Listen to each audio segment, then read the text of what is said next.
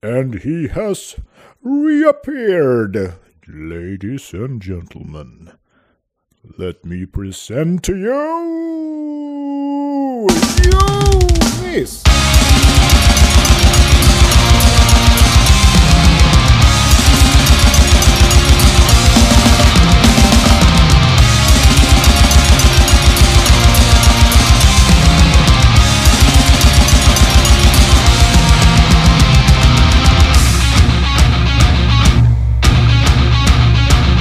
We are situated here.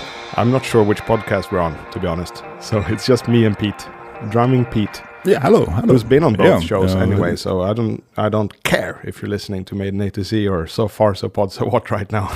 We thought we'd listen to the new Metallica record.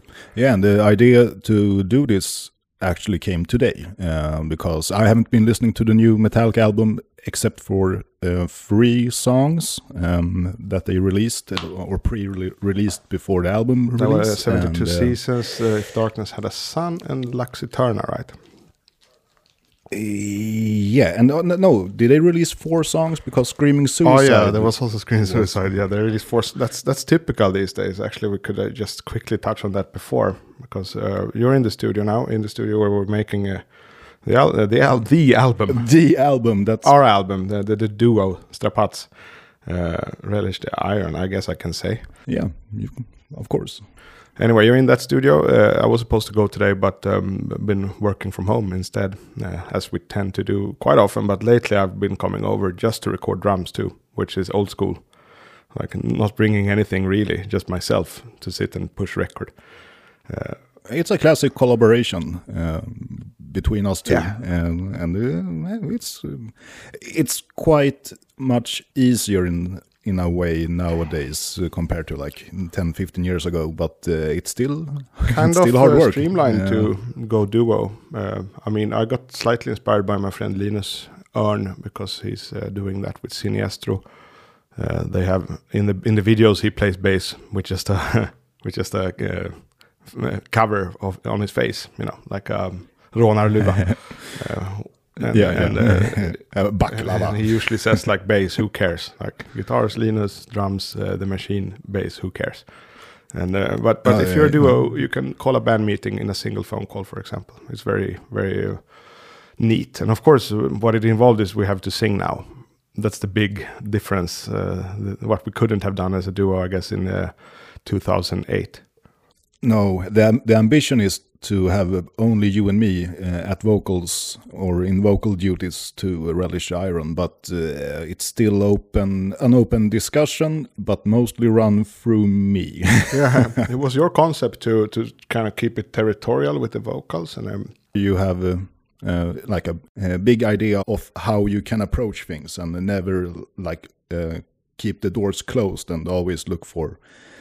Like pinpointing who could do this the best performance, who can do it, and who could you reach out to in a quite easy way, because you know a lot of people. I mean, when that discussion still was going on, I became more and more. It was like if I had my firstborn son, and somebody said. We will take your son away from you. I would have killed him. Yeah. Right. Considering your vocal bits and all of that, and but I think in the end, it was a good call, and like most people that I shared it with did agree that it was a good call to try and do it yourself. But I think what I have come to realize, which is my point of doing it ourselves, is that we are fresh vocalists, so we gotta get some experience. You know, you gotta get the wheels dirty. Yeah, and if you want to sing, you gotta sing. You know. Yeah, and the most of the part of my reaction is reaction to not having a lot of guest vocalists. Is I've written a lot of lyrics, and I felt like, giving away my son. You've always written lyrics though for our projects, much thanks to the lineage of Neil Peart to Thomas Hake. Yeah. The reason for this initial tangent was that we are doing an album, and I don't want to release singles that are on said record at all beforehand. Or maybe after, like if there's a video or something. None of those in the plans, but I wanted your opinion on that, because I I wouldn't do it even if you love the idea, because I hate the idea of. I don't like it with this album either. Like I've heard a few songs, I don't like that. You know. no, it lessens the impact. It doesn't. Right?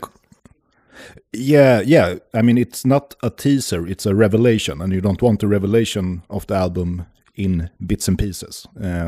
It kind of drains the expectation before you heard it. Megadeth did it too. I mean, it's standard now. I mean, all these fucking standards in record releasing is also like, it puzzles me. Like, how could that be the one way to do it? But maybe it is. You know, I'm not a checks and balances type guy. Really not. Like, I can handle private economy, but I have no clue about like a forward-facing market economy strategy, and maybe that includes releasing singles, releasing half of the record often as singles before. Like the new Ghost record has that nice length of a old school hard rock record, which is cool, like 39 minutes or something. But they released like half of it in singles, so it's like at least 72 seasons is long.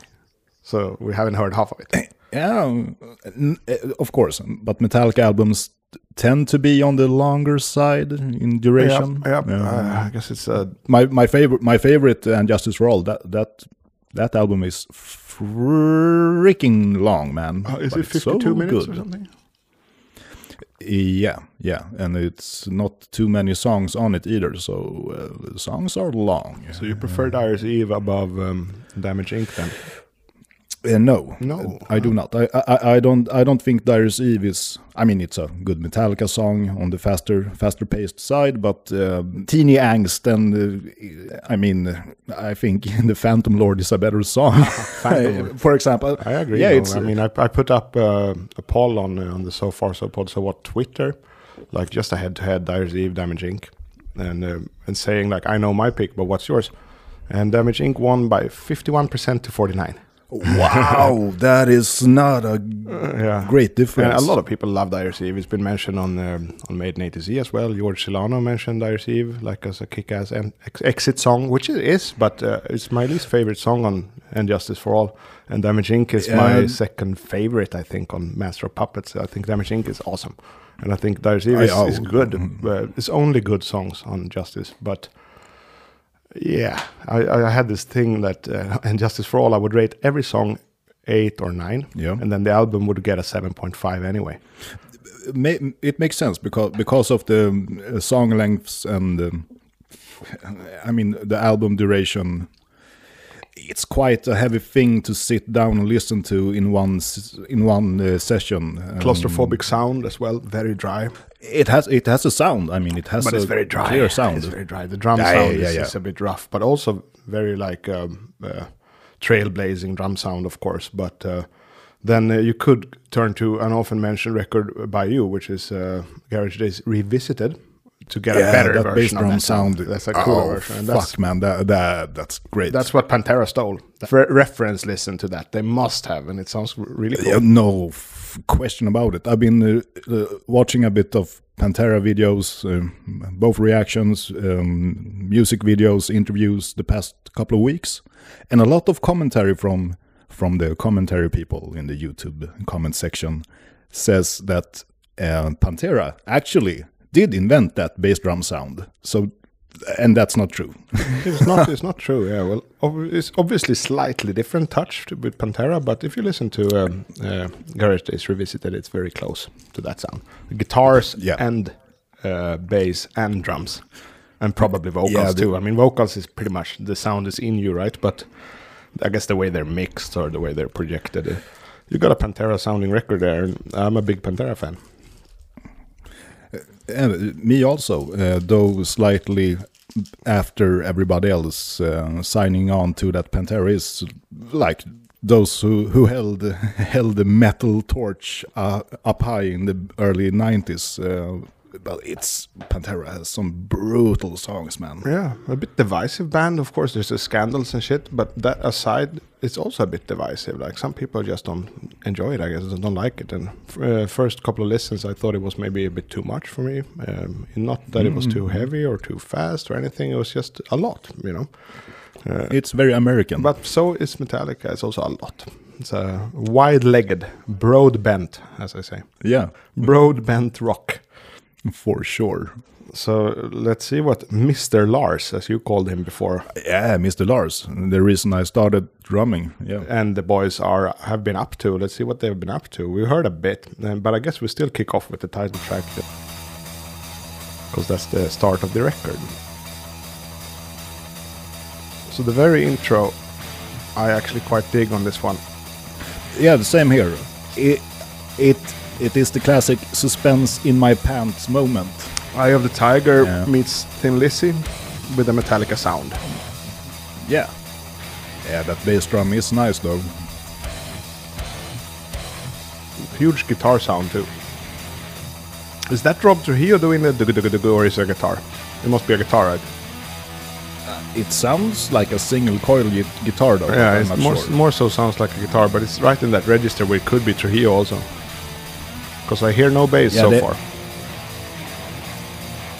Could actually be Trujillo doing that. So this riff, Yeah, go Lars. Yeah. is not really a good riff, I don't think. So many of their newer riffs sounds exactly like this.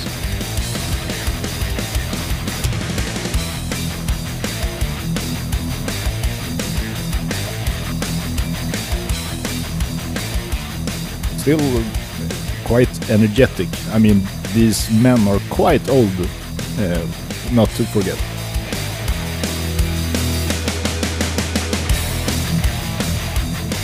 I really enjoy that snare feeling. It's not quite tight. It's just so perfect Lars. Yeah. Alright, yeah, so it's not quantized. The load feeling into my bitch, that kind of groove. Yeah. And so far the singing is what's been most outstanding to my ears. The singing is pretty good on this record, from what I've heard. Lyrics, not as nice. But singing, you know, and I haven't dug deep in the lyrics either, but I like this verse anyway. Yeah. And this is really cool. Revisiting the intro like that is really nice. Typical Lars move. Yeah. And then just this is nice. like throwing yourself backwards into that halftime tom groove. Yeah. It's like a riff they must have used before, right? Da-da-da-da-da-da. Yeah. And is this the chorus? I guess it is. I think so. Kind of cool chorus.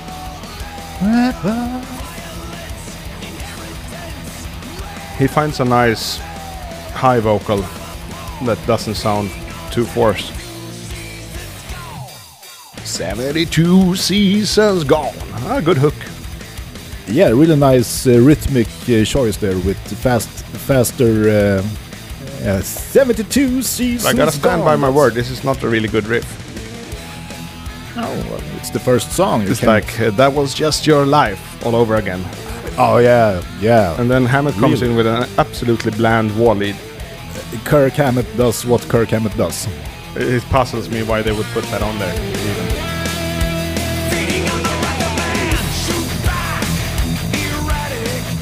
I really enjoyed the snare against the vocals before the second verse. Very nice.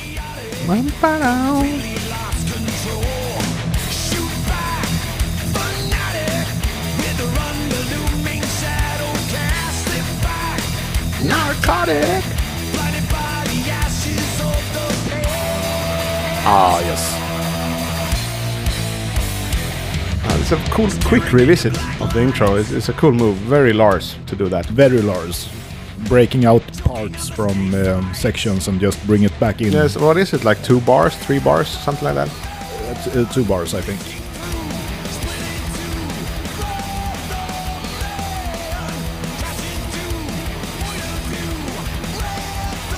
So we're 4 minutes in, which is like half. Yeah. Perhaps they should have ended it around here. Yeah.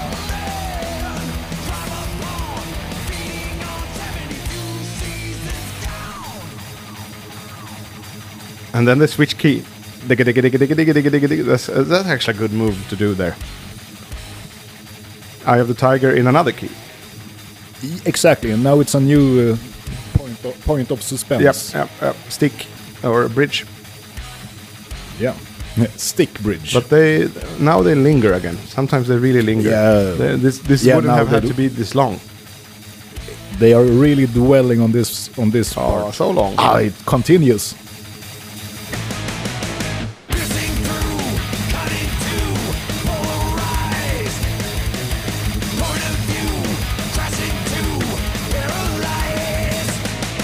Such a short vocal bit with that long load up.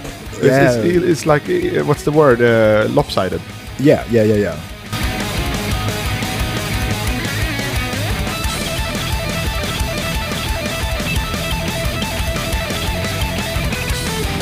You hold that fucking chord, Kirk.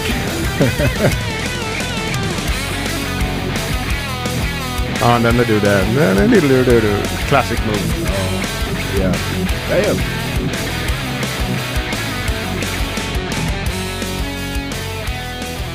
And you get a melody. Okay, this I like. Yeah, it's kind of a nice, ugly melody.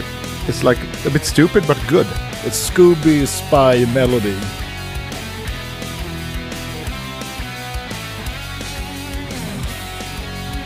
Wow.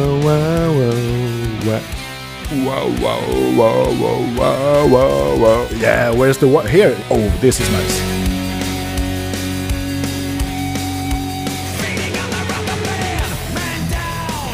That's actually smart. He's just like elongating the beat and then just ta. Yeah. Just drums and then back with the vocals against the snare and then verse free. But at this point, really nice. I'm starting to feel also the song is a bit too even for its length. It's very even. It's just rolls and rolls on this pretty standard rock groove. 130? Yeah, 100. I would say A bit higher, maybe 145. 135 or something. 35, 45 or something like that. I like the double time feel of the chorus, I have to say. It reminds me actually a bit of Sankt Anger. Yeah. Which is the best chorus on Sankt Anger. And, well, one of their better choruses at large, I would say. I like the Sankt Anger chorus a lot. Yeah, it's great, actually. I do agree. Gone. Let's see what they do with the final 20 seconds. Metallica sometimes are aces at outros. Outros and endings. But here it seems they're just utilizing this, well, not great riff. How many of these are they gonna do? Like 6. Okay, but I like that final touch. And Lars is good at doing that, like, this should be repeated 6 times. I must say that the intro and the ending was the best part of the song. Yeah. I mean, the problem... okay, now it's the after talk for 72 Seasons, the title track, the opening track. And the problem with this song, the one problem, but it's a kind of major problem, is that the riff is so heavily featured that sounds like a Death Magnetic throwaway riff to me. I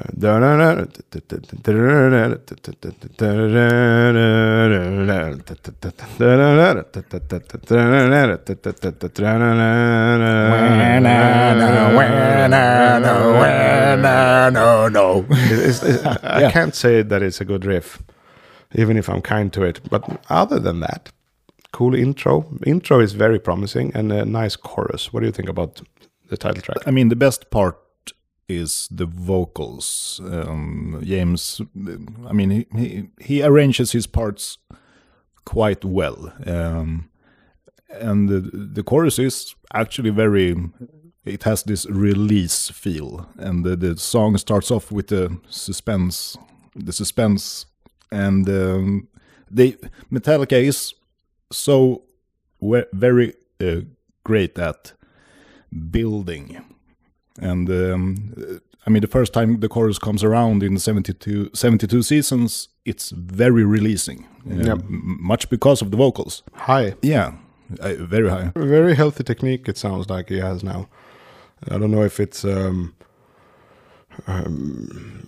it doesn't sound like he's forcing it, which is cool, because on the riff end, it does sound like he's forcing it a bit. Not playing wise, but composition-wise and idea-wise. I don't understand how, like, the best right hand in the world can have such a problem writing cool riffs. I don't get it. Like, if we look at Megadeth, so many better riffs on latter releases. If they had done this song on, say, Death Magnetic, I think the tempo would have been 20 or 30 beats per minute faster or something, because here it's really dragging. A bit dragging, yeah, like you said about Speed of Light, our Maiden.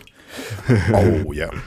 They tend to drag a bit too, like they have these elderly tempos.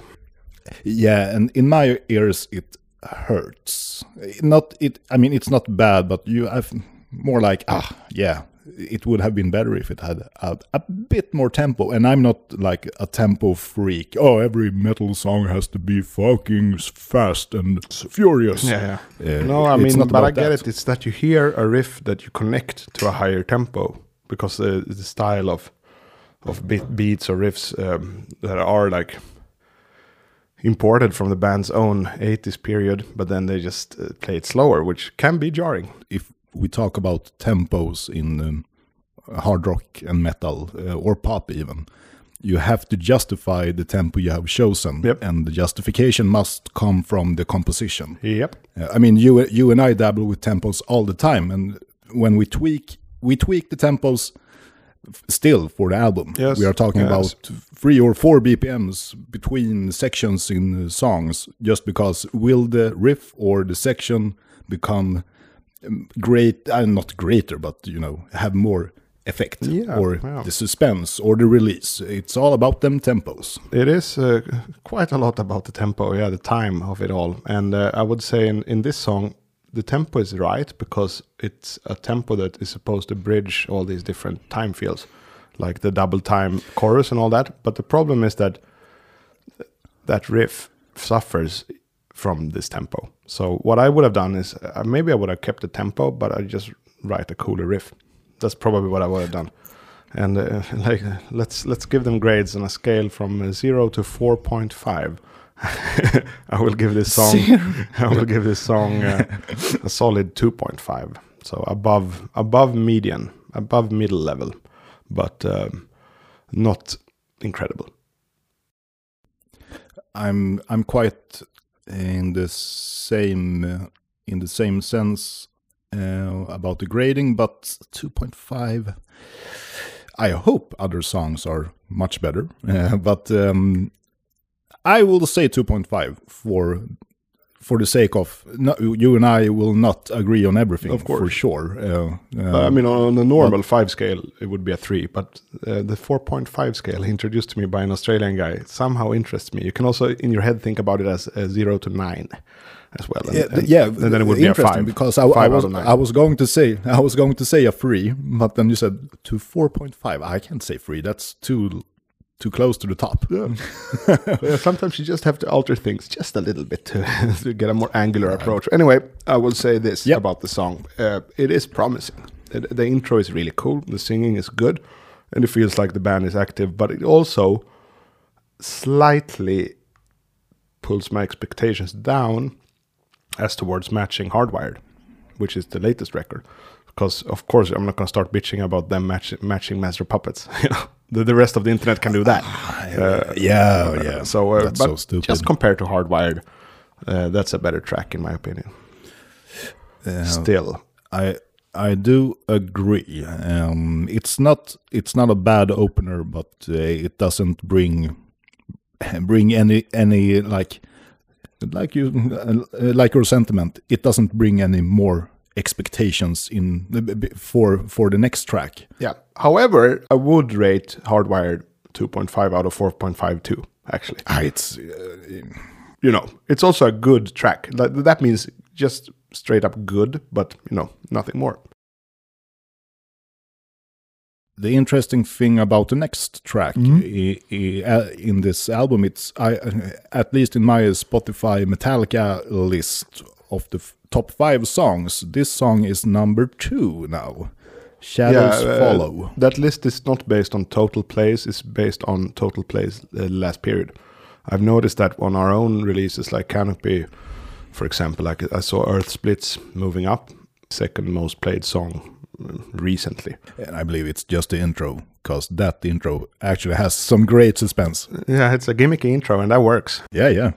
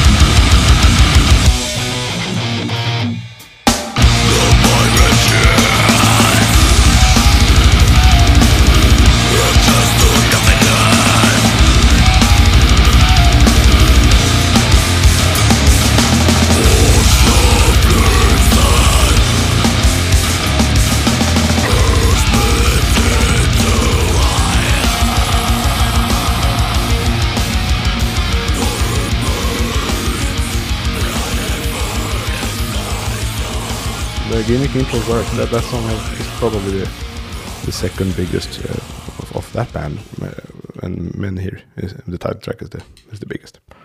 Anyway, we are hitting the second song. What's the title? The title of song number 2 is Shadows Follow.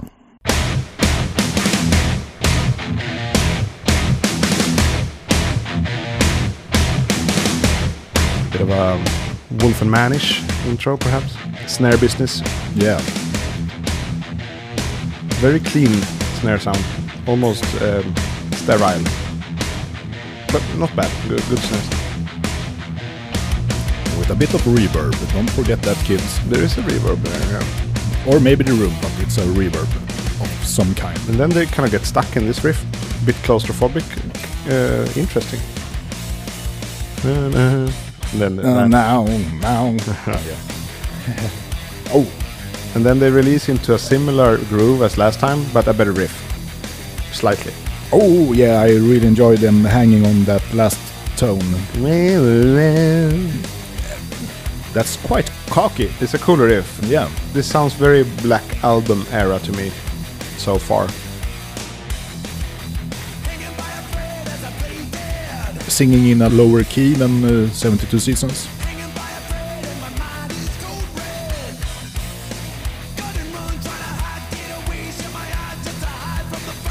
This track has me quite interested. 140 in. Sabbath. Yeah, exactly. And there's good singing here too. Load. Very low, like Alice in Chains, even Devin Townsend. And a good hook too. On the round, but still my shadows follow. Follow. Yeah, actually. On a burn. This riff. On a burn. It's a bit Fuel also, now that I think of it. Man, this is not far from the tempo of the first song, though. It's almost the same tempo. Yeah, and also the arrangement is quite similar. Yeah. But I like that Sabbath feel. Yeah. It's a perfect fill. Like that's the pre-chorus, just the fill. It's very tasty. Yeah. And the chorus, of course, sounds like a pre-chorus because it's that kind of drop chorus. Black blood, black tears, that kind of chorus. Black blood, black tears. And then you got the double hook, and okay. Ah, yeah, Lars. Good feel. This is very load reload too. Ah, yeah, but this hanging is, at this it. is nice. Yeah. Cool riff. You know its simplicity.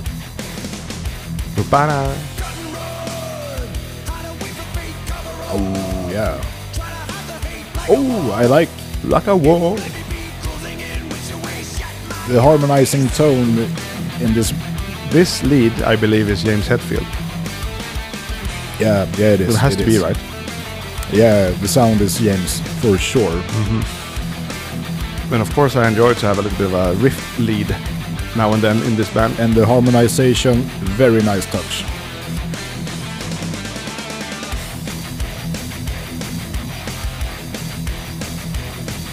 And now just this riff, no singing. transitions into the solo.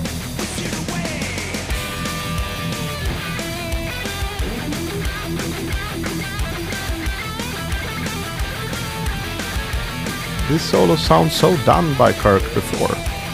Don't hang on the same chord all the time when you're soloing, Kirk. Come on.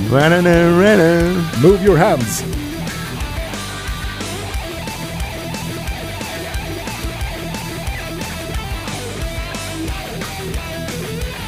But it's a lot of the butt rock, Kirk. Okay, get the halftime. Kirk should have had. Oh yeah, the Batman. No. That's a weird choice. Oh, I kind of like it. It was a nice slide down from the end of it. It's funny because on my other album that it's not Strapats, I've stolen Batman, and they stole the other bit of the Batman intro. The na.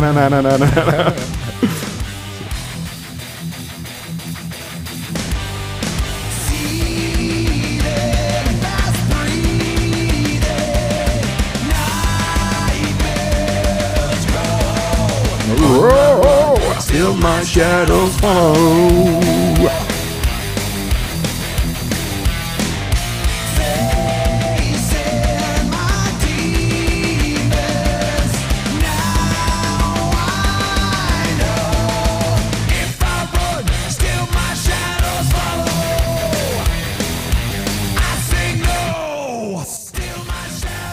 Lars has been up to something again. He likes to do that kind of stuff. Yeah. But it's good because it maintains interest as a listener. When some breaks are a bit longer. Here, Batman. Will they go down in halftime before the end? Because here it would have been awesome if they did the halftime breakdown actually. No. A really weird riff. Yeah, but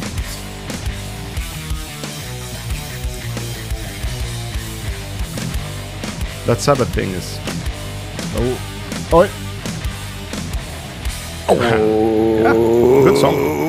Yeah, that much more entertaining than 72 Seasons. Yep, I would say so too. It's not like nothing new under the Metallica sun, but kind of well crafted, I would say. You know? I would give this, just to rip off the Band-Aid, 3.5. Out of 4.5. Out of 4.5 from 0, yeah. Definitely could be a track that could outrun at least half of the previous effort, Hardwired. I think this one is better than at least half of that record. It takes energy to listen to like the later Metallica things. Death Magnetic I was listening to like 2 years after the release. I just because Saint Anger at that time wasn't me, together with a lot of Metallica fans, didn't understand what was going on with that album. That album, Saint Anger, became a better album after I watched the documentary, which I watched years after Saint Anger released. And I had the unfortunate experience to see Metallica my first time during the Saint Anger tour 2003 in Gothenburg. And it was, Lars, I love you, man, but god damn it. It was fucking horror. The best playing shape. No, then, right? Yeah, and just like watching the concert, I was glad to see Metallica, but when they end with Enter Sandman, I was almost furious. It's like, come on, who wants to hear this song as the last song? Right. It should be the last before the encore, perhaps it could be. So Saint Anger took. I listened to Saint Anger for 2 weeks on repeat in my old MP3 player, years after Saint Anger was released, and I didn't get it then, but I had more respect thanks to the documentary. But when they released Death Magnetic, I just felt, no, I will let this one slide. And 2 years after or something, I played it on repeat at work for 2 weeks. And it had some good songs, but I mean...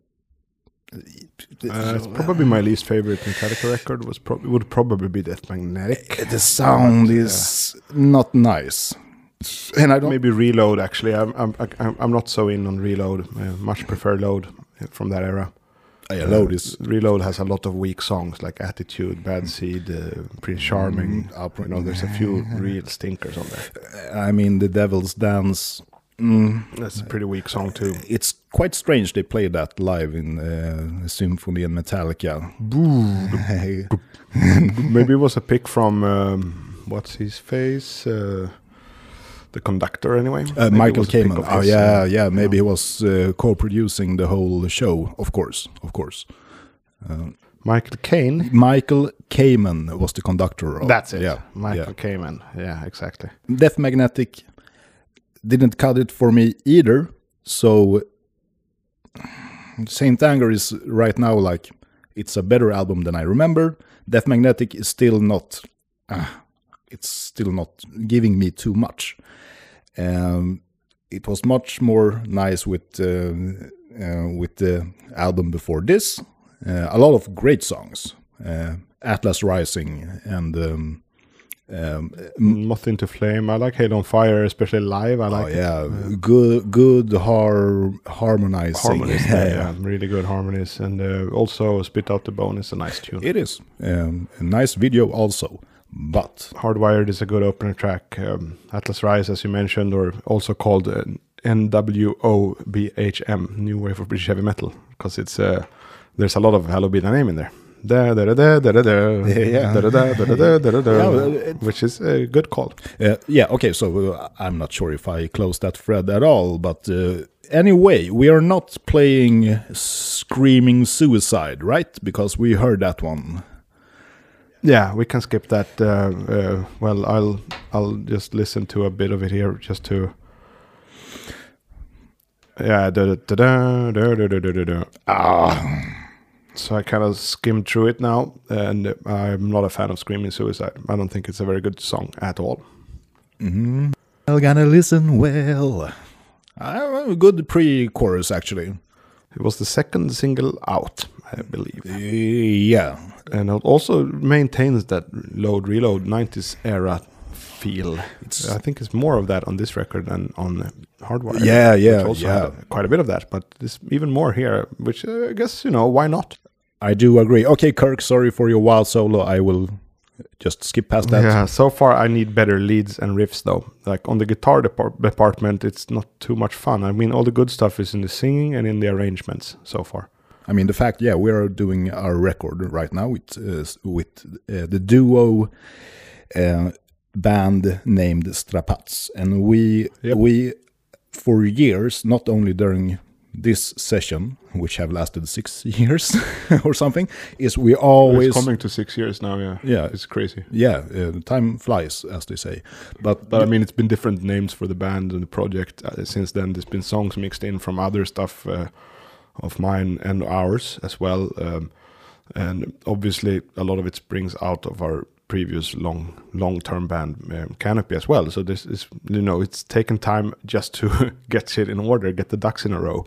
That's been taking a lot of time too. So it's not like hardcore production. I think we made a video for some kind of behind the scenes where we claim that we now start recording this, which is arbitrary because we record when we can. You work a lot. But anyway, I think that was that half a year ago? It's half a year ago. Half a year. I remember I had a flannel on that day, so it must have been cold. Yeah, it was still winter. Because I don't wear flannel in the summer. No. That's Screaming Suicide. Okay, sorry. So what do you think about Screaming Suicide? We could comment on it anyway. I'm not so interested in the song. The thing I want to comment on is Metallica's still brewing greatness in arrangement on an album, because 72 Seasons starts off with the fighting spirit intro, and Shadows follow, still the heavy metal chug and such. Metallica chug even. Classic Metallica. Screaming Suicide actually opens with a lead harmony. So this is quite smart. So the third song in, they represent the third song with a lead harmony, which they haven't done yet in the list. That's some smart. That's smart, because now you have another part of suspense which you haven't presented yet in the. Makes me think about Garage Inc. actually, CD1 on Garage Inc. Because it gives a feeling from like a Diamond Head, its electric cover. Oh yeah. Or any cover really of an old tune. It's an old timey hard rock lead there. Crash Course in Brain Surgery by Budgie, covered by Metallica. Right. That is some good shit. Probably the best lead so far is that lead, which makes me wish for better leads though, because it's not awesome, but it's the best so far. Because it's almost the only one, at least that in the intro. The Hetfield lead in Shadows was pretty cool too. That's just, I mean, it's just, for me, it's just cool to hear a Hetfield lead, I guess. You know, a riff lead is that itself, even if it's not a good one, is cool. And it was also a pretty cool one. I would give the lead in Shadows Follow by Mr. Hetfield 4 out of 4.5. Is that also Hetfield, you think? No, that's Kirk. That's Kirk, baby. That's Kirk. Yeah. Must be. Hetfield plays wah only when they did the Ennio Morricone tune, Ecstasy of Gold, live, but just the band without orchestra. Then Hetfield actually plays wah. That's the only time I've seen him do that. For the main melodies, you know, to make them feel a bit richer, I guess, in tone. It's like finding a bigger treasure than what was mapped out on your treasure map. Yeah, the Ecstasy of Gold. Yeah. Basically. So should we head on to, I'm curious about the Sleepwalking My Life Away. That's quite the Beatles title. I don't know why, but it's a bit Beatles title, yeah. And also I'm wondering if he was a sleepwalker as a kid, or if it's just something he, you know, ran into some other way. The title screams philosophical themes of self-awareness and whatnot. Yeah, maybe like a numbness to the world. Yeah, that could be it. It could be alcohol or narcotic abuse also, because have been a theme with James since Saint Anger. Oh, I mean, even before. Sorry, it's a lot Sad But True. Yeah, Sad But True, exactly. Sad But True is probably his first alcoholic tune, I think. Yeah, great song and great lyrics, because it really balances between the artistry and the real life drama of one person living through this, which is James in this case. And it's a very nice touch, personal touch, without writing it on the nose for the listener. Took me time to appreciate that one. Overall, I never was really into Black Album, especially as a whole. I haven't played the whole thing many times at all, but if I'm going for that era, it's it's the big songs. This including Enter Sandman, because it's overplayed. But I do remember how heavy I thought it was the first time I played it on my dad's stereo. Yeah, that song, that opening, and on the other record I'm working on, I've also like lended that kind of for an instrumental track, that kind of dun, dun, dun, dun, dun, dun, dun, dun, with bass and tom. You know, it's Enter Sandman is pretty great actually. So I will say, like, for me, that record is all about the hits. Enter Sandman, Nothing Else Matters, Sad But True. That's what I like most of the record. And then there are cool songs. Struggle Within is cool. And Don't Thrill Me, I like in my elder years. I like that one a lot. So it's a good record, but it doesn't have a theme, that record. There's no theme. It's just... Maybe that's the theme is just, we're just making rock and roll, maybe. I don't know. Yeah, because there's such strong themes and like colors and everything to the previous 4 records. And, very characteristic, all of them. I guess Black Album is characteristic in a way of not having much of an album character, I guess. It's just... they named it Metallica, even. Yeah, and just for my just from my personal experience with Black Album is, man, Lars' drums, they are exaggerated in the sound of, so it is gunshot snare. Yeah, but the thing is, the drums sound so cool, and Lars is playing some cool beats. Playing very well. Yeah. That's one of the highlights of Black Album, Metallica. The 5th record is the drumming. I think it's one of the highlights of the record. Yeah, really good drumming on that one. As good as on Master. I would argue better, because he plays with. I could agree with that. I could co-sign that. Better drumming than on Master, and better drumming than And Justice for All. Though Lars actually did something on And Justice that still echoes in the extreme metal scene and such. Sure he did. Well, I agree. I don't think it's excellent drumming on that record. I think it's sometimes, not falters, but it's the guitars drive the record for me, like the riff guitars. Hetfield drives that record. Yeah. And Lars is in the sideline, coked up and just like being a hype man almost. Yeah, feels like that era. His drum, very Hetfield. Lars' drum parts on And Justice feels very jigsaw puzzle-ish. Boom, boom, boom, boom, boom. But that's a cool thing to do. It's just such a weird thing. I remember noticing first time I heard the title track and Justice for All. Dum, dum, boom, boom, boom. That thing. But that's actually a good beat. It is one of my favorite Metallica songs. It's guaranteed in my top 10 at least, because it's a lengthy song but very majestic. Though the sound isn't majestic, it stirs something up in me. It's almost like it's the most majestic record, perhaps, still, because Master of Puppets is still slightly grimy from time to time. It has very majestic moments, but and Justice has the grandeur and the majesty for sure, going for it. But for me, it's still all guitars, though. It's the guitars that do that to me, and the bass drum sound. For me. Well, it hypes the guitars, that's what I feel about Lars on that record. He's the hype man, and Hetfield is the record, pretty much, Yeah. And Hammett is starting to play a little bit sour on that record. I noticed now in latter listening, like, the leads are not as good as on Master and Ride. Not to me, anyway. I mean, the Hammett leads, because the Hetfield leads are fucking awesome. Yeah, but you could almost hear like Kirk has been banned from the studio sessions and Justice for All. And they're like, oh shit, we have to bring in Kirk. He's a part of the band. He has to play a solo. He's our solo guitarist. Kirk, can you just put on a solo on this part? Yeah, sure. And then he goes. Half of them are really good. Like Blackened is a great solo, for example. My favorite solo Metallica from Kirk ever is the Shortest Straw solo, I think. Shortest Straw is really good. That's a standout. Often mentioned. That one, I would say, and Disposable Heroes, I would also mention. Disposable Heroes, the best song from Master of Puppets for me.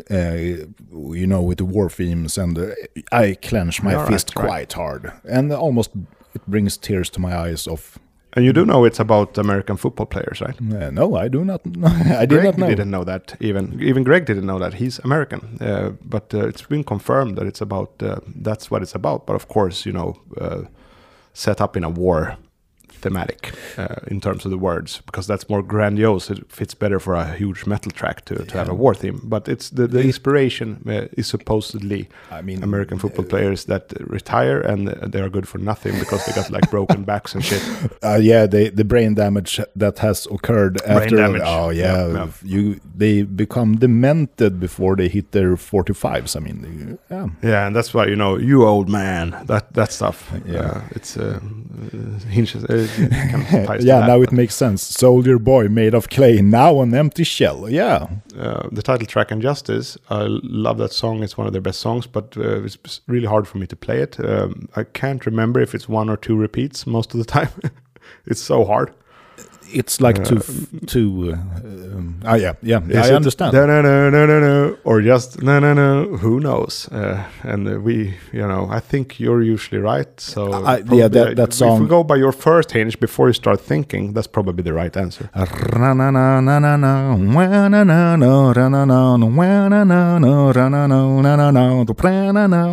be.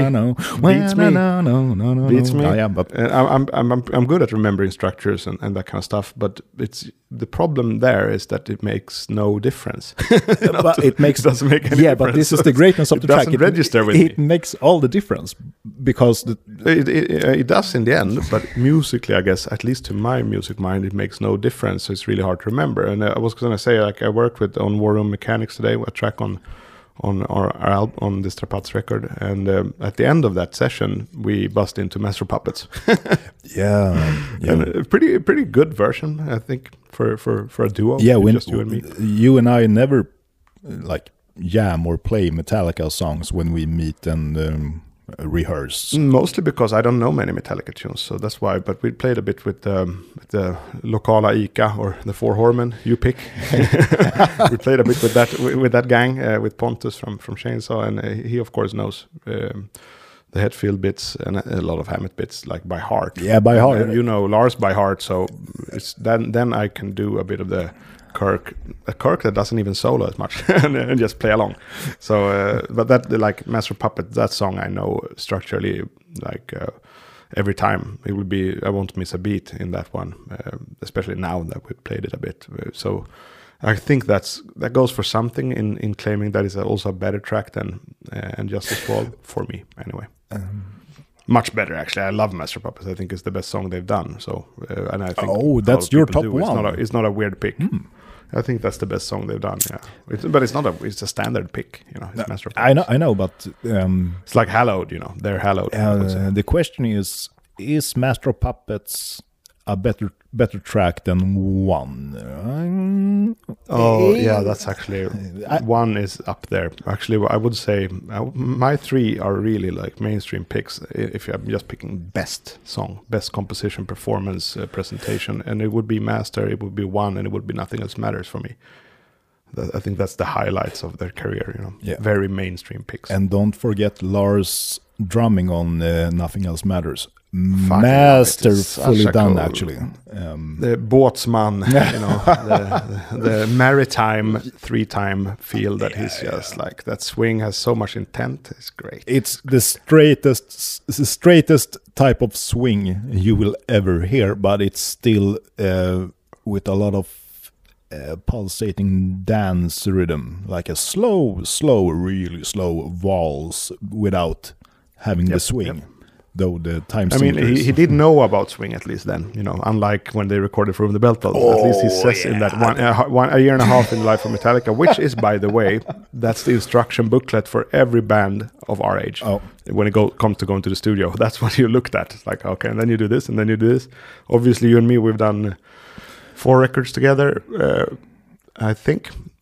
4 records together. So we graduated into our, I guess, own methods, and they keep changing. So we're no longer doing that. But when you start, it's always like you look at a year and a half in life of Metallica, and that's the things you gotta get done for a record to get done. Yeah. It is interesting. I mean, For Whom the Bell Tolls, the best version I ever heard. It's either from Ride the Lightning, or it's from Symphony and Metallica. Or S&M, you know. Both good. Those two takes are the best because all the other live stuff, all the other live performances with For Whom the Bell Tolls, the tempo is always too fast-paced. Yeah. Everything dies in that song. It's a heavy song. It's supposed to be heavy and brooding and take its time for sure. I mean, he starts singing like 1:45 in. Yeah, exactly. Yeah. I mean, the suspense is great, and the riff that highlights. If you don't count the lead, the riff that highlights the whole song is da da da da da da da da da da da da wow. Very Wagner. Yeah, not very rock. No, not a rock feel to the rhythm there. It's very Wagner, like big horns, big strings. Yeah, and if you compromise the tempo and put it higher, that will sound like shit. Yeah, it was really bad there for a bit. 86 version is terrible. Oh no! Ride Lightning is my favorite Metallica record, and funnily enough, I would rate the songs individually lower than on Injustice. There would be like some 6s and 7s, but I would give the album just a fucking 10 because I fucking love it. Interesting sound also. Yeah, just like it's very home base for me, and it kind of takes the torch for real from the then dead new wave of British heavy metal movement, which died in '83. I've claimed for a bit, and people seem to agree with me and claim so themselves without knowing I claimed it. So it seems it really died '83, and that was the release of Kill 'Em All. And if you think about it, Metallica is a next generation band, not huge in age difference, but they did listen to Maiden and Priest.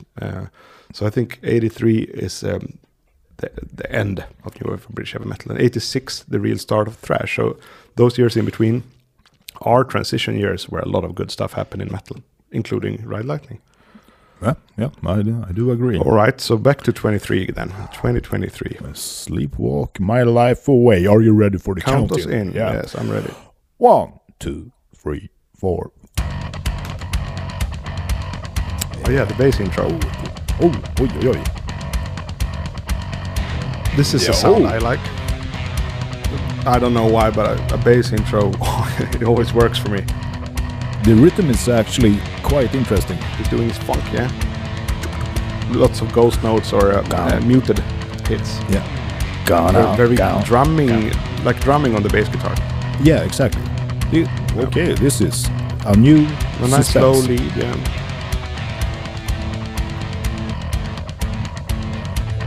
Hard pan guitar. Oh, maybe something he remembered from Infectious Grooves, you know, those years. Yeah. Nice. Hard pan guitars. Yeah, very nice stereoscape. Pick scrape fills. Like on P-Cells, but who's buying? Dave is doing a few of those. Yeah. Kind of a cocky move to do fills on a pick slide. Again, they move into the full tempo. Yeah. With a typical riff.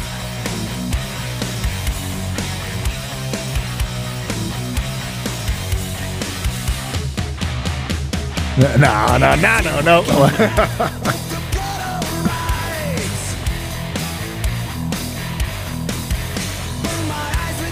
The hooks in the riff is Enter Sandman. Very simple riff. That is Enter Sandman, dude. The vocals here are a bit more boring than what we heard before. Yeah, they are. I would say they are a bit complacent.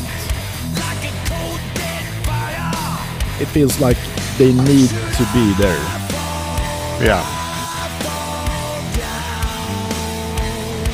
Alice in Chains. iPhone down, iPhone down. Alright. Not super strong though. I said Alice in Chains, but I would probably say Reload for that. This is a little bit like Now That We're Dead, sort of like pop Metallica. Vocal driven. Very vocal driven, yeah.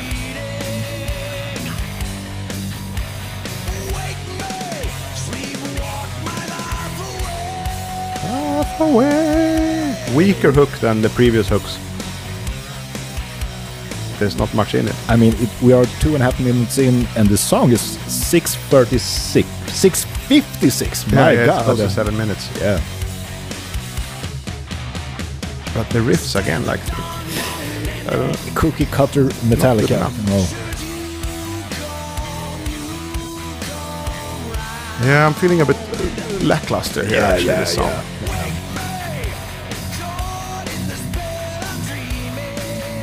And Reload. Yeah, for sure. This is the more so than Load. Precisely Reload. This is the pre-chorus, right? And the chorus is just walk my life away. Actually, again, the pre-chorus was kind of the chorus and then just the hook, right? Yeah. They've done that a lot on this record so far, and I happen to like that way of doing things. It's nice. I don't complain about that. Okay. Where are they gonna go?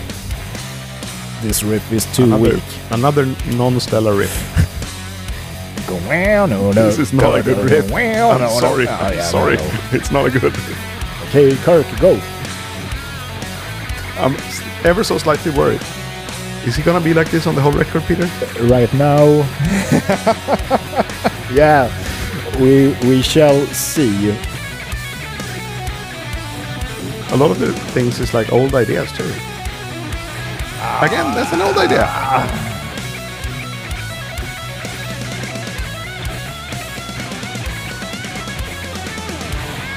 Playing itself is alright.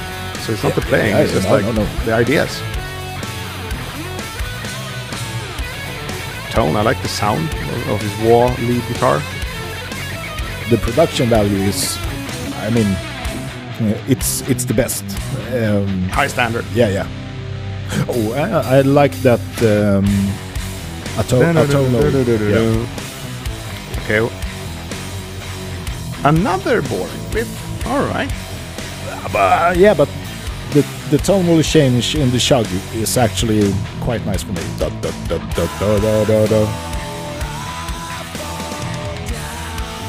iPhone down, yeah. This is the most boring hook so far from this record. I do not enjoy the pre-chorus. It's not good enough for us. No. Wait, man! And then you get this switch, and that's kind of like, I don't know. I would not put that in. How I might jam that out, but I wouldn't put it on the record. How did they make this song almost 7 minutes without content? Come on, this one. Yeah, no.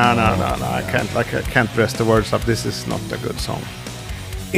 Nothing happened. Now I'm getting frustrated. These riffs are lame.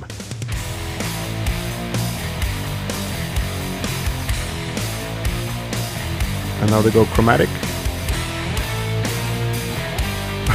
Okay. Yeah, not good, but interesting. I would give this now it sounds like Candlemass. Interestingly bad. I will die in solitude. No.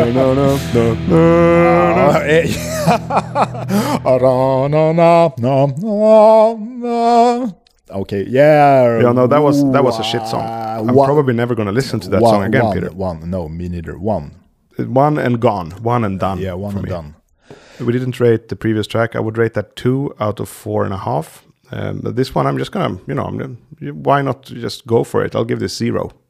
So this song gets a 0 for me. Just, it's not worthless or anything, but I claim often that the worst for me in music is not the shittiest song or silliest song, is the boring stuff. And this is really boring. Screaming Suicide for me, 1.5. Sleepwalk, My Life Away, 0.5, just because James still have good vocal arrangements, but the song in itself I don't think lended him so much help writing more awesome vocal arrangements. So 0.5 for Sleepwalk, My Life Away, because of James. Yeah. Why do they release this? They don't need this many songs on a record. Yeah, but what? Yeah, I do agree, but this is the way Metallica has been doing records for quite some time. It is. And I mean, look at Maiden too. Lars and Steve Harris, that is. Yeah. I see them as somewhat similar and different at the same time. But what they have in similar is they believe in their shit. They are, which I love. I love those guys for that. Big heroes of mine, of course. But sometimes it's at the expense of us listening. I sleepwalk my listening away. So let's just kind of wind back and go through them again and rate them. And it doesn't have to be the same rating as last. It can be what you remember rating it or what you feel now. So 72 seasons. The good, the bad, and the score. You go first. What's good, what's bad, and what's your score? The good, the intro, and the ending. The bad, not... it goes hand in hand with the good. It doesn't reveal the full hand at first. So the score will stand at 2.5. And the good, James vocals, yeah. Yeah, and of course, you said the intro and outro. Yeah, I agree with what's good. I get more annoyed, I think, than you by the main verse riff, which pulls it down. It lands on a 2 for me, 2 out of 4.5. Yep. That is. And the good is the sound of it. I think it's a good sounding song. I like how the intro sounds. It's a fresh take on how a Metallica album starts, for sure. And kind of, even though it's a derivative of... big songs like Eye of the Tiger, it comes in with its own agenda, so I really like that, and it felt like a super promising song, but I think it kind of, it dribbles itself away. I don't know if dribble is even an English word, but you got the ball, you're running, it's looking good, but then you just lose the ball. Wrong steps along the way, so that's a 2 out of 4.5 for me. And I want to just make a quick comment. The running length, it's almost 8 minutes. You have to follow up the running length with something happening, and it's it's a bit autopilot going on in that song already in the intro, and that's the song you least want to have that feeling, I think, on a record. But now we're talking about this first song, like out of context of the album also. Yeah, but I'm actually trying to think in context here too. But also we'll summarize at the end. So okay, yes. Let's Shadows Follow. Take the lead on that one. What's good? What's bad? What's the rating? Excellent chorus. Excellent chorus. Great performance from the band. I'm just giggling because we both know Kirk. I don't know, somebody held strains on him to sound like Kirk, or nobody said anything to Kirk and said, Kirk, just play something in this key and do a lead solo. Okay. It's a bit sad. I'm sure he has more to bring, so it's a bit sad actually. But Shadows Follow, it's a 3.0 from me. 3.0. I'll go at 2.5 for that one. I like it, but I just think it's an alright tune. It's above medium, so it's an alright tune, and there's nothing in particular that is bad, I guess, either. It's a solid track. It's a bit too long, but that goes for most of modern day Metallica anyway. Yeah.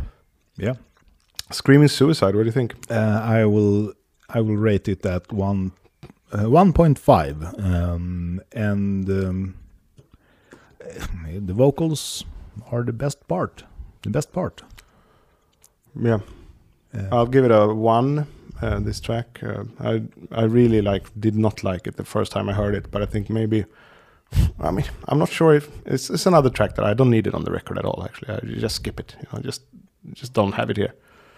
Pretty much. No. So I couldn't rate it much higher than a 1 out of 4.5 because I don't really fancy it on the record. No. Yeah, I hear you. And the same goes for Sleepwalking My Life Away. So I already said I don't want to hear that song again. So that's the stinker for me on this record. Yeah, and it's a 0.5 for me.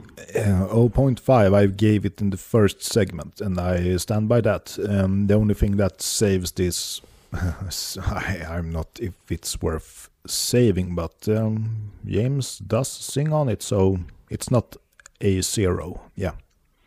Yeah, production is still good and all of that, of course. Yeah. You Must Burn. Oh, it's a 2.5, I do believe. You Must Burn is the first time on this album something tingled in me, so I will give it a 3. Yeah. 3. Yeah. Cool. Lux Eterna. Speaking of 3s, that's what I give Lux Eterna, and I've liked it since its release, and I still like it. I think it's a good track. I think it's it doesn't ask too much, it's just a good old rocker. It's a blast from the past, and I will give it 3.5. And the bad in that one, it's the verses, and the when the shuns are getting on my nerves. He should have put a little bit more effort and time into lyrics, I think, on certain parts of this record, and that's certainly one of them. That's the first thing you commented on when we had, when it was released. And I didn't even think about it because the energy in the song is edited or not. It's a nice energy and it's a nice vibe, I think. Yeah, the edited sound is all right. It's just that it's slightly more fun when you hear the playing in the kick drum, but the edited sound is fine. Sounds good. Yeah. Crown of Barbed Wire, I remember as an interesting listen. Yeah, I will give it 3.5 also, actually. 3.5 for me, or a 3, either or. Out of 4.5 again. Dear listener, that's what we do. Yeah. Call it being the load track, very load-ish. A nice running length also. It's a good track, and it's kind of where the album deepens a little bit, becomes a deeper listen at this point, I think. Yeah, so the track after Crown of Barbed Wire is Chasing Light, and I will rate it 3.0, just because what I remember is I was still on a nice vibe in the middle of the album. Yeah. Mm-hmm. Yeah, no, that was the one with some thrash riffs and stuff, and I think a solid 2.5 at least for me, definitely above medium level of song. If Darkness Had a Sun, I find it pretty hard to rate, but it's a flawed track. It's definitely not flawless. I can say that for sure. What do you think? Ratings, it doesn't matter, I guess, but 1.5, I believe, or 1, because I will give it 1. because I don't like. I'll settle for 1.5 for that one. Yeah, it felt like a futile attempt at nothing. That's harsh. I know. I did not enjoy that song. But it's also striking. So stand by your words. It's a striking set of words. Yeah. A futile attempt at nothing. My thoughts on the album's theme is the first three tracks is not like, oh my god, it's the best Metallica album ever. Shadows Follow, actually a nice track. 72 Seasons, my god, it's too long. Screaming Suicide, it's like they might be going somewhere with something, and then Sleepwalk My Life Away, like sleeping my day away. But then you go to You Must Burn, Lux Eterna, and Crowned by Barbed Wire, and Chasing Light. That's actually a great middle section of the album. So they are doing it right. And then comes along If Darkness Had a Sun. Kirk is actually quite good in his solo on this track, and as you mentioned, very nice lead playing. But the vocals, If Darkness Had a Sun, temptation, revelation, contemplation, I don't care. So I will rate it 1.5. I think the chorus drags it down a bit. It's not so strong. If darkness had a sun, here I am. It's not bad, but well. Darkness Had a Sun. Yeah, it would not be a fun one. Yeah, I'm just stretching back to what I mentioned earlier in this session, is that I will pay close attention to the album running. The running order, and so far it hits all the hallmarks for being a good album, because it's like the titles are fitting in, the middle section, the best part so far. And also the three last songs, the first song of those three is Too Far Gone. I mean, I see a theme, and it might be me making stuffs up, but I like this with an album. I mean, they must have thought. Maybe they had like a membership board sitting there like, let's make a commercial, but we are making a Metallica album. You should have this title and whatnot, because it's just not four guys in Metallica doing an album. It's like a whole company of people doing shits. Yeah, so, like that meme Christian sent me where there's a board meeting to analyze whether or not new Metallica riff will impact shareholders positively. It's kind of like that. Corporate. Corporate metal. But I'm excited to listen to the now final bit, I guess we can call it. 3 songs. Yeah, the final leg. Yeah. Final leg. It starts with Too Far Gone. 1, 2, 3, 4.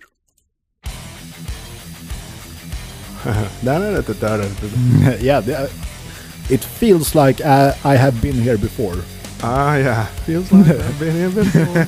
Definitely. But this is one of the shorter tracks, though. Yeah. Second the shortest. Except Lux Eterna, but second shortest. Yeah. But this riffage is. No, I am excited actually. Blacked out a little bit. I can hear Moth Flame, and I can hear like slight tinge of No Remorse as well. Chorus. You think it will be a lot of chuns in the vocals? I hope Revelation. It's done way enough. Desperation. Come on. Yeah, too far fucking gone or what? God damn it. Hungarian rapper Speak says, "Why must I cry?" However, song has a decent drive to it. Oh yeah, nice vocal hook. Is this the pre-chorus or the chorus? Gallop. Yeah, this is turning out pretty cool. Oh yeah, fuck yeah, this is nice. This is the British song on this record, British heavy metal. Even Yeah, though now this riff is extremely metallic, of course.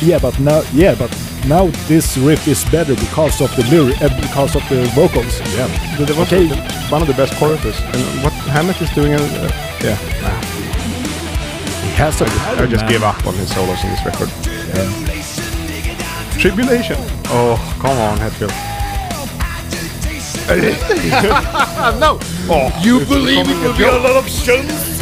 Oh yeah, a lot of shuns. Oh, the far hold S was nice though. he's good with S's. Yeah. But this is nice. Yeah. And then a gallop. Come on. Yeah, this is actually likely my epic. favorite chorus of this record. Yeah. So far. Who doesn't love a good chorus? It can help a lot. Yeah. Butt rock. Oh no, harmony. Yeah. That was a surprise. They went for. Oh yeah. Yeah. Like I said, this is the British heavy metal track on the record. This sounds a lot like Maiden. The harmonization. Yeah, lovely. Oh, nice. I'm desperation. Yeah, I but like yeah, the this is nice. shrieky. Yeah. Yeah, It's like a desperate calling. Yeah, this is nice. I can live with these agitations. Okay, Kurt, go. Come on, that was a solo from Kill 'Em All. Again. Hey, I mean, come on. It fits, but still, like, so uninventive. Yes. This is nice. Oh, yeah. Nice. I mean, I like that in the chorus so much, I can let the rest slip. Yeah, no, this is actually quite great. Yeah.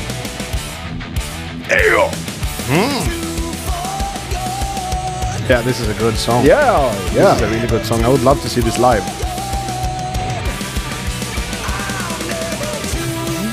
Yeah. Gallop, which is like a Hetfield gallop, you know. Yeah. Make it through the day. Oh, yeah. Yes. Oh, yeah. And, yes. That very clean crash. It's so clean.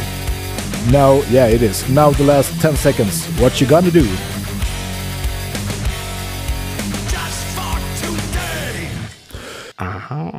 Bam, bam, bam, bam. This track was actually, I will give it a 4. Just straight out of the gate. 4.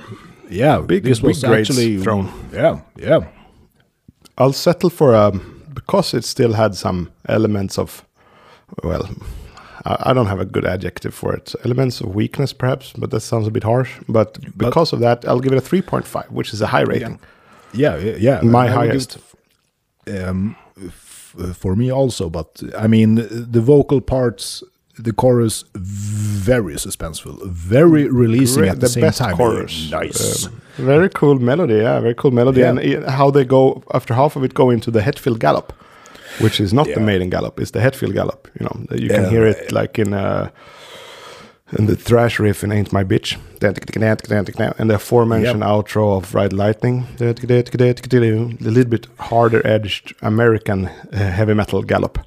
That sits just right in that chorus. And then come on, the harmony was great. I mean, I assume Hetfield wrote it, and he's been known to write good guitar harmonies, or riff leads, as he calls them. Yeah. And that was a nice track. That was again, you have been adamant in following the structure of the album, and again, I think it's the right spot for it, because it's not typically a song you would have second to last. But coming in after Darkness Had a Sun, it really it's a shock of vitamin right after that one. It's like a light in the darkness. Yeah. And also light in the black. Light in black. And also, I will comment because I you rated it high, so I guess you should have a minute and explain. Yes, so I will bring it back to my yatterings about. I listen to this as an album, not song by song, and now I will bring it back together and say this. This is the first snare fill-in by Lars that he actually does the triplets. Takata, takata, takata, takata. He hasn't done that shit in the previous songs. He has been very light on the shuffle-ish playing side. And this is the first song, the 10th track, that he actually does it. Also, you brought up that James is playing Yep. The shuffle feel on the rhythm guitar and right. song. So it's not even a gallop. You're right. It's a triplet type. Well, it's gallopy because it's alternating a longer hit and a few shorter hits. But so it has a gallopy feel. But you're right. It's a triplet type thing. Type rhythm. Exactly. So Lars is doing this for the first time in this album. Live, he all of a sudden he might lay down a triplet field snare fill-in. Actually, this track got me excited, and the running length, it's not even 5 minutes. I mean, a normal song length. Nice. Now I have a lot of expectations for the 2 last remaining songs. This the is next interesting. This is interesting because we're heading for Room of Mirrors, and 2 friends of mine. I'm not gonna say who because then you start doing like cross-reference to their characters and shit. So just 2 friends of mine have picked this as their favorite track on the album, Room of Mirrors. All right, interesting. The running length. I want to say it is a power ballad, but it's not it's not the longest track on this album. Ooh, interesting. Slow tempo, and that ringing guitar in the left. I like that. Very nice.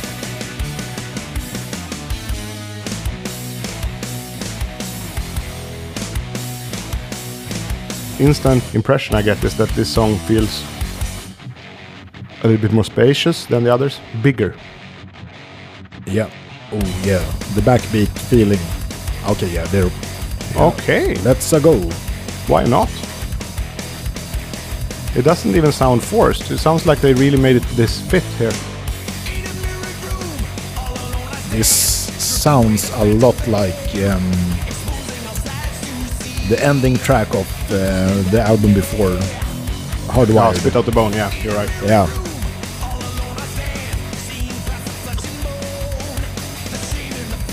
Yeah, but this riff is actually quite good. Nice. Yeah. Now. Come on! Nice. Ish. Shun. Yeah. This is nice.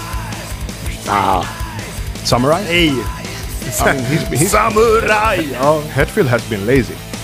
Yeah. And in the riff department, I guess, arguably. But in the singing department, he's been working. Yeah, no. It's,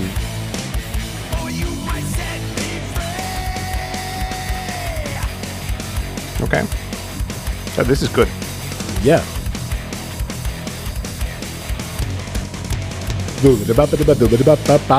Finding the perfect BPM that you spoke of before, I think they found a good BPM here. Yeah. It's not terribly fast. The tempo is fucking perfect here. Yeah.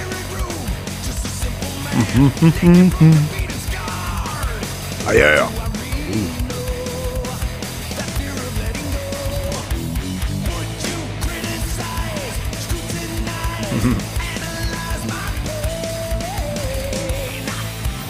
Oh, he did that.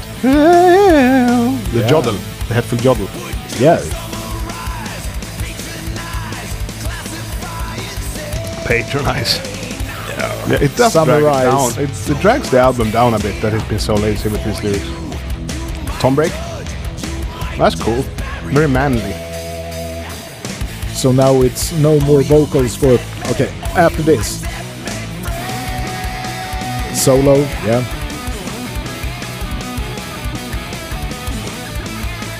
I don't know, Kurt. Where did I hear that before? Yeah, in all the other songs. Yeah, but that bend was actually nice. I mean, the playing itself is pretty good. It's just the bland ideas. Kirk is in a box. Yeah, now the wow. And always the two-parter solos, which is a great touch, but you start to recognize a pattern when they do it in every solo. Now James should have taken a lead solo part. Yeah, or just sing. He sings great. I want to hear his singing more than I want to hear this. That's for damn sure. No. Yeah. Okay, now. Mer solo, vad i helvete? Okay, lead. This is nice. This... It's another Maiden part, but not harmonized. Kind of Ebba Grön. Good. And harmony comes. Yeah, of course, this works. Not as cool as Too Far Gone, but still nice. This sounds more like trallpunk, more like Ebba Grön. Yeah. Well, before the harmony kick. Oh! Go, Lars! A little bit of the double kick drum. Criticize, scrutinize, analyze, patronize, ostracize. Yeah.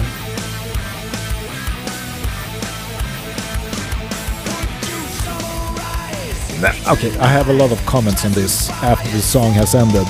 Right, 1 minute left. But also that na, it's not. It's not really okay, is it? No. Okay, now 1 minute left.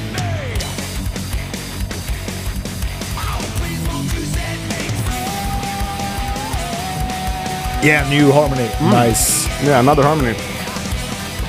Yeah, this is That's cool. That's cool. Yeah, go Lars.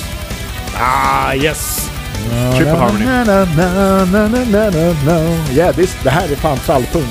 Yeah. This trallpunk is kind of Swedish sounding actually. Yeah. Very Swedish melody. Rather than English heavy metal melody. Yeah. I like that. Inspector Gadget. Yeah. Yeah, it's... Why not? The Scooby Spy strikes again. Yeah. This song is full of surprises actually. Okay, so right. this is a lot to process. I'll let you in first. Yeah. Room of Mirrors had me hanging along the first part of the song. Very nice. The middle section, then it was stumbling for me. But then it came back with a vengeance. So the first and last part, solid. The song as a whole, great vocals again. And I do feel you when you have, before this episode, have talked about all the chuns, liquidation, agriculturation. Yeah, it's tiring. It gets really tiring. And it's so obvious that, you go for those because it's easy to find a rhyme. Yes. And the thing is, I haven't minded it at all for this whole album until now. Okay, I was done already in like I know. songs back. But yeah, okay, continue. I know. But the question is, do you believe he will have chun again? And the vocal parts in this song start with chun. I'm a born optimist, so I'm gonna go ahead and assume that the last track is without chuns. I'm just gonna assume that, just because I'm an optimist. But Room of Mirrors for me, I would say it's a very high and low type song. There was this one riff that really sucked that was in the mix, like a really really bad riff. But that can be fun. Like throw in a shit riff. It's not boring. Yeah, okay, it was kind of boring too. But then they had great parts scattered throughout. So it was an interesting listen. And I would say also, like you mentioned, Spit Out the Bone. And I felt like since Crown of Barbed Wire, so this 5 songs in a row now, it feels like a proper follow-up to Hardwired. More Hardwired vibes here, which I dig because I think this should be some kind of lineage or whatever it is, some kind of plot, a plot in between releases. I think that's befitting for a band like Metallica, and I feel like now it's more of a follow-up, which I like. So this is maybe backloaded record in a way, or center loaded, perhaps. You know. Room of Mirrors gets 2.5 from me. I will give it a 3.0. 3.0. Yeah, Too Far Gone was a solid 4 for me. Room of Mirrors is still more entertaining than 72 Seasons. Actually a solid track, and it was like compressed. Yeah.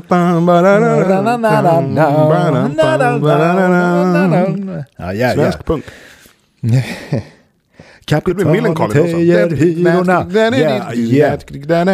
I was actually thinking about Bad Religion and stuff, so it was very punkish. Melodic punk. Melodic punk. So now we will dwell into the last track that is we will. That's interesting. Fucking above 11 minutes. Not even a million people have played it yet on Spotify, which is interesting as well. That goes for Room of Mirrors and this track, Inamorata. Okay. So before we count down and play the track, I will ask you what it's an intro we haven't had so far in this album. So I want you to. Do you have a feeling of what kind of intro? Will it start with a notation on the bass drum, with a cymbal, crash cymbal, with a distorted guitar, or will it start a cappella vocals with James, or will it start with whatever? What do you think? Hasn't been a lot of clean guitars. Yeah, that's my thought exactly. It's fucking hard to keep Metallica going for 11 minutes without having some sort of dynamic compared to the rest of the album.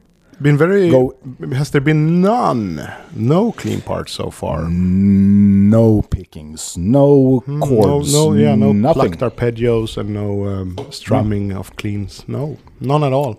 Rare. Yeah.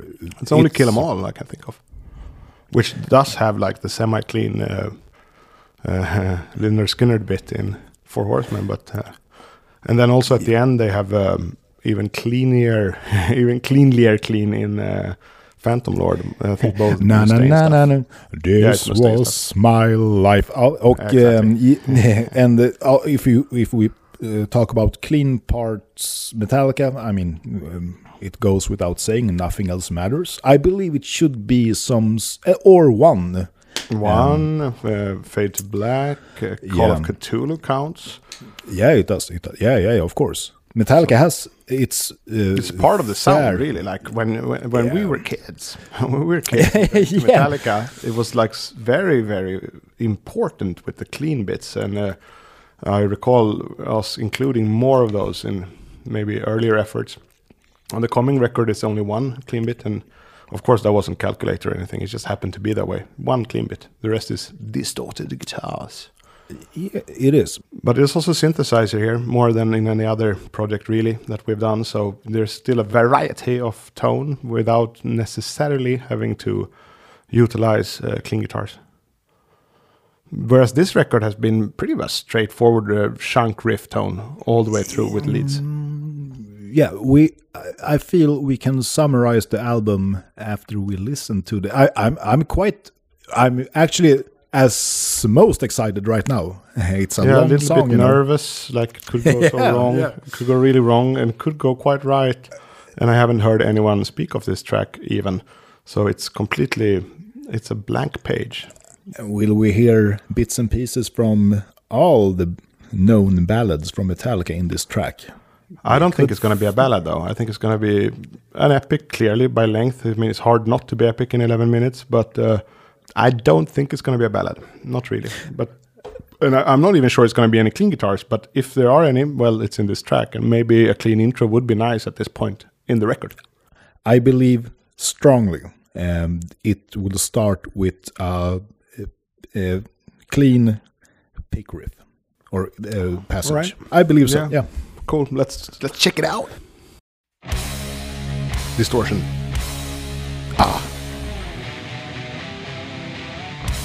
Stoner. Kind of stoner riff.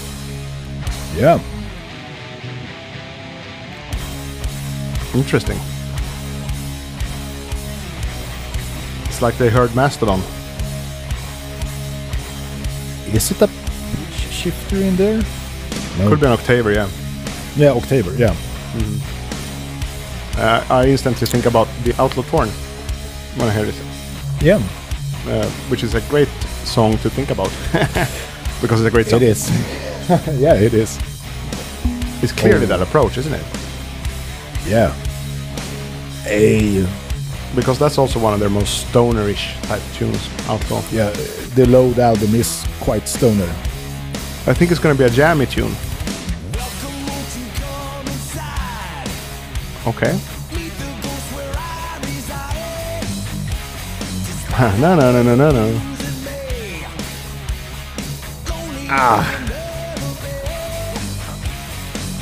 I don't like that tail either. No. It's not a good tail. No,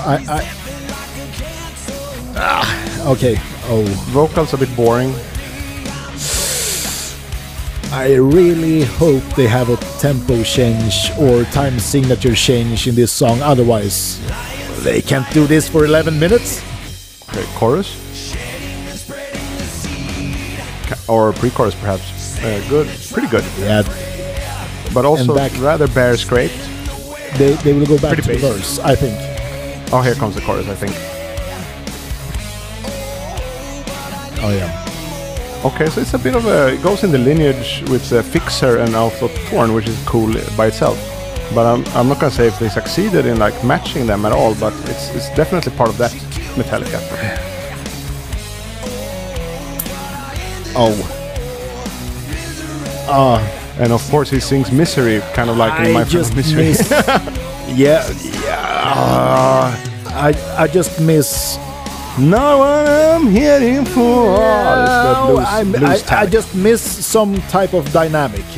They fucking for could have sure. made some sort of dynamical change in a track that's I'm still finalizing kind of the album. processing it, so I haven't gotten to criticizing it that much, but I wholeheartedly agree. It's very undynamic so far. I'm almost angry. Oh yeah, I get it. Also, it's the most boring vocals on this record, the most boring verse, singing-wise. Oh. It's kind of autopilot. It is. It's still 7 minutes left. So Yeah, I hope they yeah. make something with this, because I don't think our world's gonna be rocked. Oh. Yeah, James doing the games.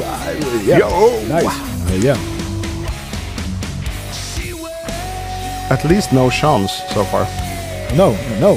Oh, this is also very load reload. She waves. Yeah. The kind of demented backing vocals. But it's not awesome. Like the chorus is pretty good, but it feels like it doesn't get over the wall really. And you can hear what the attempt is. The attempt is like combine My Friend of Misery with Outlaw Torn and Fixer. Kind of, the suggestive Metallica or deep Metallica, something like that. I'm just listening right now because come on. So far, you haven't gotten any of those dynamics you wished for. No, that's why I'm not saying so much, because it was prime time to do something. We're halfway through soon, and not that much has happened yet. So I wonder if I think they're gonna go jam. Let's see. Now it's the country girl groove again. Yeah, this is like the best part right now. Halftime. Okay, go Kirk. This is probably Kirk's best solo. On this record I can already feel. Because Somebody told Kirk it's slower. Yeah, that's good. Yeah, It's do slower. it like in Outlaw Torn. Come on. Do.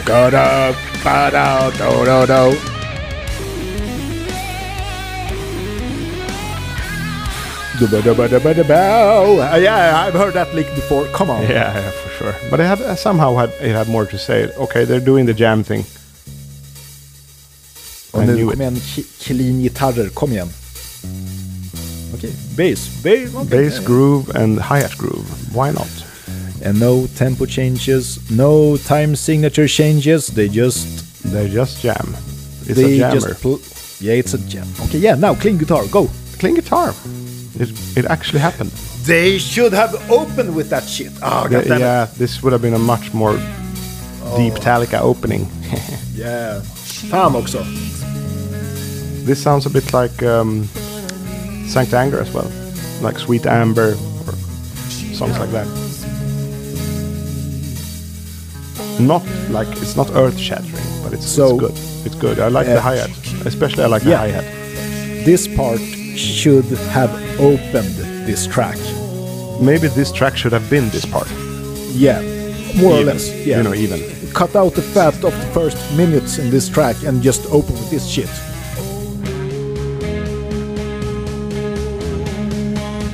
So what are they gonna do after the 8-note charge up though? This is nice. Where are they heading? Yeah. Please do something cool.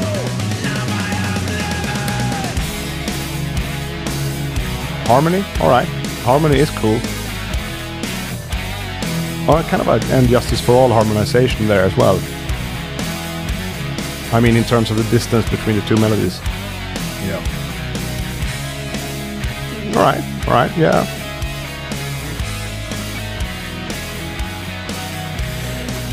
This is a bit like Dan Svane Opeth, you know, Ersanti Opeth, kind of sad Swedish Scandinavian metal. Scandinavian, melody. yeah. Forest of October or something. No. Yeah. I like this. I'm very much on board with you. It should have just started there in the middle. Because then it would be was from Orion. Interesting. Yeah. No, from Black Album, not Orion. Fuck it. Yeah, exactly. I'm glad to hear that Hetfield has not given up writing cool shit like this, because he did a few on the previous effort as well. It's good. Yeah. I've always said that he's a really good writer of guitar harmonies. Yeah. Okay, so there's still 3 minutes left. Are they gonna be able to do something with those minutes that counts? They will. They'll just go back to the main theme of the song, and it will suck. I think. Or eller? Let's see.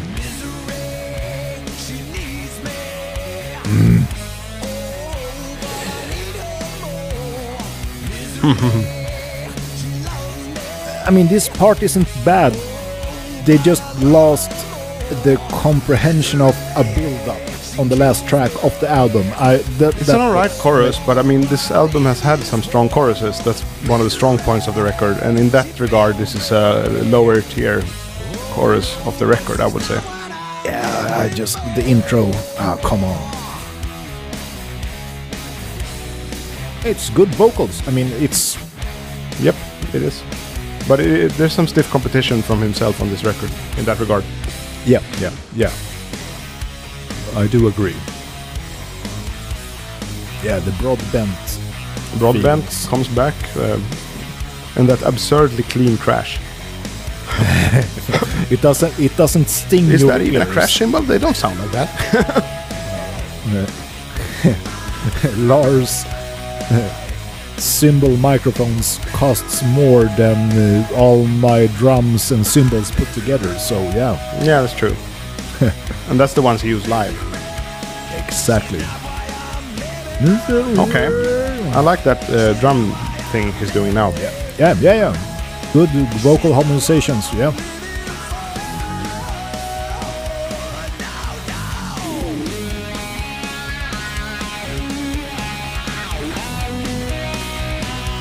Yeah, they needed a bit like this, like the end of Fade to Black, you know, kind of soaring, big, melodic part that just, you know, can go on forever. But this is good.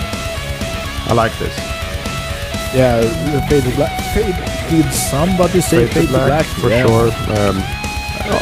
Actually, the Kirk lead here was also fresh. It's ridiculous how this lead could be fresh, but it is in this context. I think it's the tempo. Yeah. No, it's definitely a Fade to Black emulation going on here. So was the end of Halo on Fire as well, which I liked a lot live.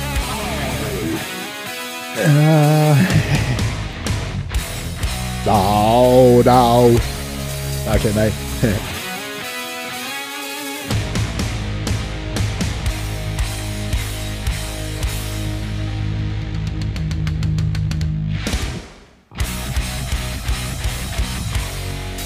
Okay. All right. Go. So yeah. Last song, I didn't expect it to rock my world. It did not rock my world. I was a little bit happily surprised that it kind of took lineage from the closing tracks on the Load Reload albums. Hard to say. So once again, I'll let you in. Okay, so I will summarize my thoughts of the album in a first listening. My first song needs to be rated, I guess. Okay, so I will give it 1. And I'll hand it a 2. No, a 1.5. And I believe my 1 rating for Innamorate is based on my expectations, not about, they will have a clean guitar intro. It's not that. I did not enjoy how flatlined the last and the lengthiest track was represented and performed on this album. It made, we had a feeling on all the other tracks, which was like maximized broadbent, rock and roll, rock out with your cock out, clean cymbals, well produced, good parts of vocalizations and arrangements, and all the trinkets and magic Metallica can do. And they went out on the last track, like, I don't know. The album doesn't. Are we going to? No, exactly. It could have ended with a short track, Room of Mirrors, and I would have redundant sort of thing. Yeah. I think it's going to be a forgotten track. I don't think it's going to run down with the ages. But I think the 5 songs before are a steady run, even with Darkness in the middle there. So one thing I like to do with long records released by big bands is to shorten them. And I'll do a quick shortening of this record. I'm going to remove 4 songs, I think. So I'll keep 72 Seasons and Shadows Fall. Then I skip Screaming Suicide, Sleepwalk. I go for You Must Burn, Lux Eterna, Barbed Wire, Chasing Light. I skip Darkness. Too Far Gone. And I go for Too Far Gone as the final track. So I actually skip Room of Mirrors. Not that it was bad, but I don't need it. So that would be 8 tracks, I think. So Metallica could have made an 8-track album, which would have been quite good. And it would have been really cool if they could settle for shorter. And that same goes for Iron Maiden, by the way. Like, they're not gonna. So maybe it's the thematical expectation of the audience to produce and release an album that actually is closer to 1 hour instead of making 35 minutes, because that's not what the band has. Yeah, I think it's a business thing. I think the boardroom, the board meeting comes in to play again, because what happens now is, like, since you don't sell many albums, you need to do a lot of touring on albums, of course, and that's why they release albums more seldom, tour a shit ton on them, and they're pretty long, so you can kind of, you have more to squeeze out of it in terms of live concert concepts. I think maybe something like that. Or they just want to make long albums, Lars and Steve. I don't know. Yeah. The surgically removed conjoined twins. I just wish that Kirk was invited to a boardroom meeting for this album. Oh, yeah, Jesus Christ. I mean, he was out of Hardwired for sure, and that was kind of a thing, like he lost his phone and all that shit. It sounds like a shit excuse, though. Oh, yeah. Like a kid excuse, yeah, definitely. Like, my dog ate my homework. Yeah. But that was almost charming, and now it's just sad. I thought he would have a return. This is like, I have to say, guitar solo-wise, it's the worst record they put out, and it's not because of the playing. The playing is fine. The sound is fine, but there are no ideas.